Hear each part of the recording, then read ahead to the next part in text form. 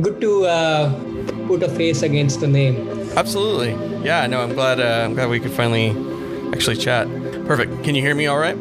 Yeah. And what about my voice? Sounds good from where I can hear, so let's go with it. I'm going to hit record.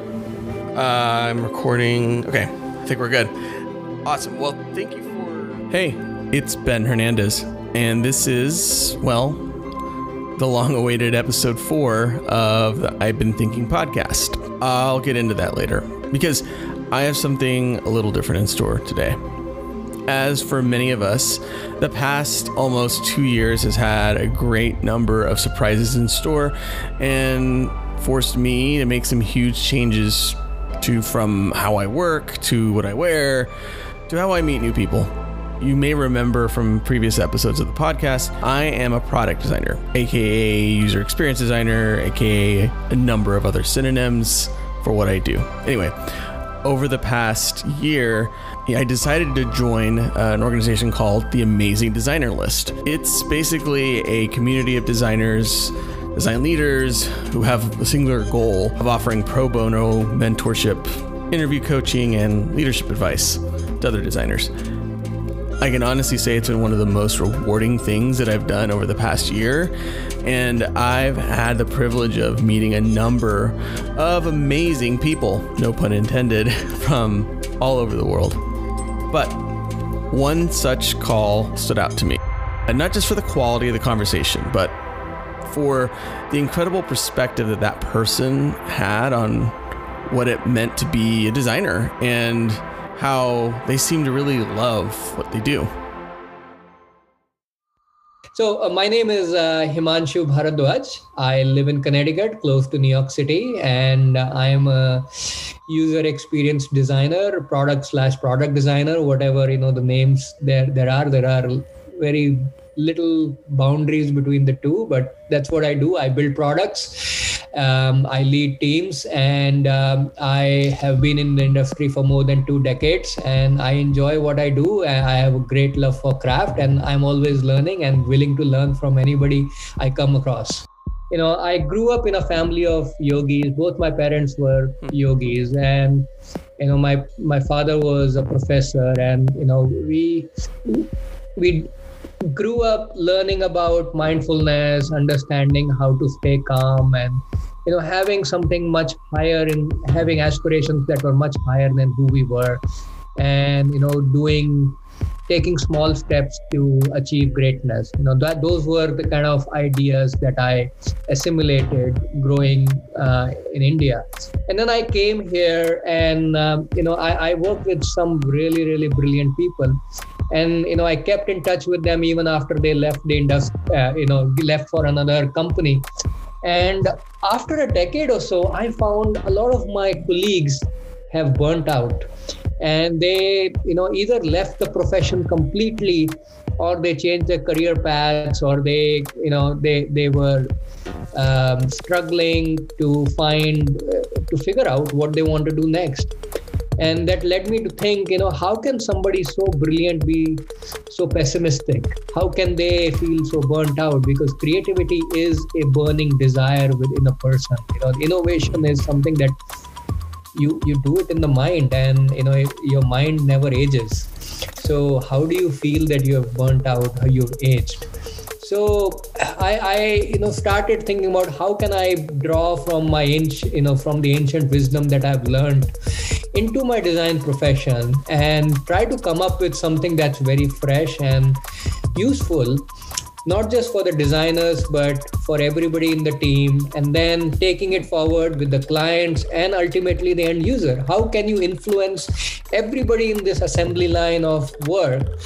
And from start to finish, from creation to consumption, how can you improve the current process so that people feel happy what they do? People feel happy coming to the office every day. People feel happy creating something for the end user, so that design feels like a profession of giving rather than taking, where you feel elated inside when you feel the users happy. So, happiness of the user should give you joy. Working with people should give you joy. Working on a project that's very complex also should be able to give you joy. So how do you find that joy within? If you look at, things in this world that make a person stress out, number one stress factor is losing somebody losing a loved one. When you lose somebody that you really loved, it creates trauma and void in your life. The second unhappy event that happens in people's life is unhappiness at work. So stress at work is the second most stressful cause of stress in people's life. So, it is a responsibility of managers to be, to be concerned about it. And it not just for their own company's bottom line, but just becoming a better human being. So, the idea of joyful leadership came into my mind. How do you then build that idea forward? How to become a joyful leader? And, we live in a democratic society where everybody is equal. We have equal rights. But then when you enter a capitalist society, it's top down. There is this authority, there is, a power structure and all that. So you have to adjust in that. And, sometimes it doesn't work well with people who want to be recognized, who want equal share in the growth and decision making. And, people's ego play a role when they, with money and power comes a lot of ego. So how do you break those barriers? Because at the end of the day, all of us from top to bottom are working on something that we love, and we work as a team. And that's how, communities are built. That's how, humanity grew. That's how human being evolved. When we worked as a team, no invention, no progress has happened in isolation. It's only when people came together. The other thing I saw, that led me to joyful design is how people are using technology, and technology causing stress and pain and suffering. If it is a social media, it causes a lot of envy, jealousy, and all that. It causes loneliness, addiction, sometimes depression. People are craving for authentic connections and positive experiences in products that we create. It's no longer about just, functional products. It's not about just creating experiences. We moved from functional products to products with experiences to now products with, with something more than experiences, something that touches the sense and sensibilities of people.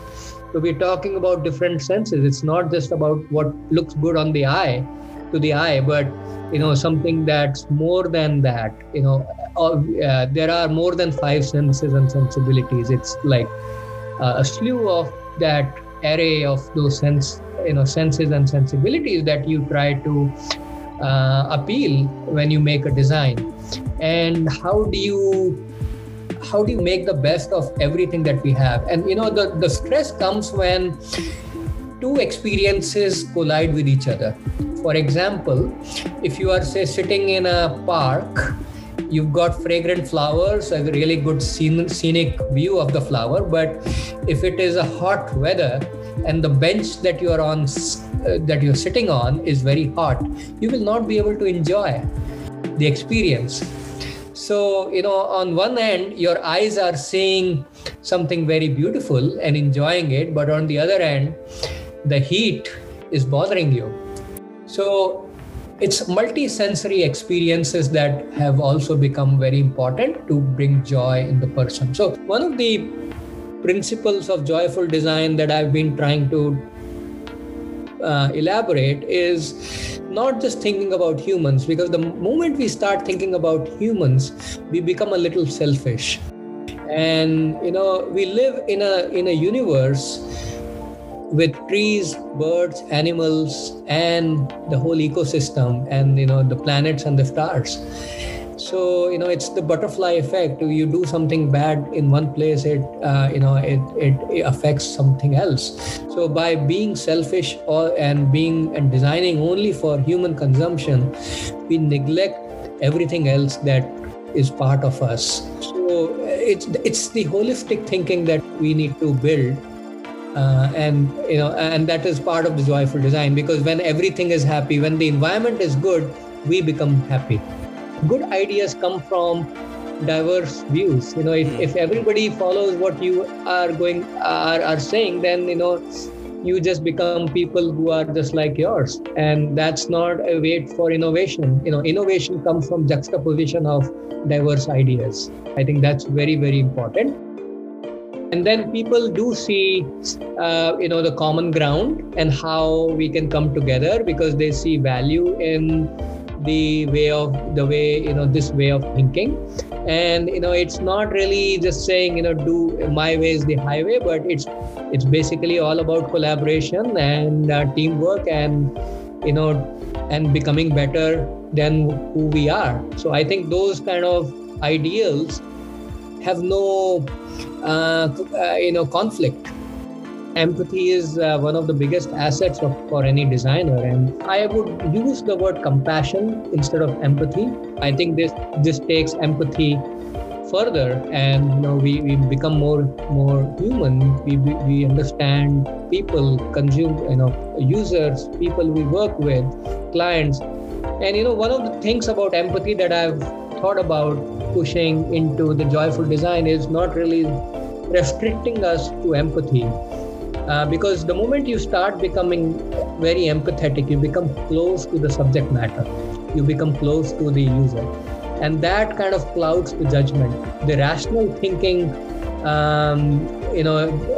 becomes a little weak as you become more emotional. In my design thinking process, so I've created this whole double diamond kind of design thinking process taken from the IDEOS process, and tweak it a little more. And one thing I've added is something called a pregnant pause, where you take a pause and you really think deeply about what you have achieved, what are the problems, what's next. And when you take that pause, you dissociate yourself from the attachments that you have, and you think objectively.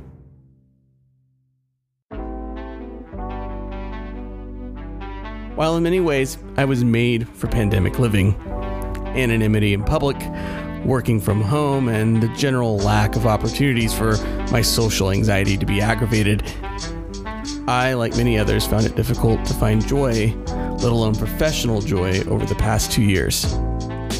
That is one of the biggest reasons it's been almost 2 years since the last episode of this podcast. Actually, it's been more than that. Anyway, right before the pandemic, the anxiety and depression that I have suffered with for almost all of my adult life finally came to a head, and my body literally forced me to get help. And I did, and I'm better for it. I'm not saying that it was anything divine, or that because of the pandemic and quarantine, I was able to get better. But after what I went through and finding community in virtual settings in an environment where I felt like I could be myself, things got better. Meeting and talking with great people like Himanshu and hearing about the way that he looks at all aspects of his life, I couldn't help but feel inspired. For me, the pandemic has been that pregnant pause that I needed in order to feel like myself after decades of running away from that. I'm sure that I'll look back on the past 2 years and tell my daughter, little Quarantina, just kidding, that's not her name, she was born years before COVID. I'll tell her all about how this was the time when I started playing music again, and how this is the time that I picked up woodworking and only sustained minor injuries, and how this is the time when I really started finding joy in the little things. And that this is the time that I started living for today and not just for what's coming next. The connections that I've made in communities like the Amazing Designer List with both young designers and other leaders like Himanshu have honestly fueled me over the past year. And I highly encourage any designer, no matter what kind of design that you practice, to get involved and get connected. You can check them out at adplist.org. You're not a designer and you're struggling to find a connection or just want to ponder the meaning of life, I'm here. So shoot me a message at ben@benhur.co. Truth be told, I don't think that I would have made this episode if it weren't for Himanshu suggesting it. But I'm super grateful for him taking the time to chat with me and for trusting me to tell his story. You can find him and more about Joyful Design on his website, joyful.design. Finally, thank you, dear listener. I promise it won't be 2 years before the next episode. I've already got something big in the works. Until next time, I'm Ben Hernandez.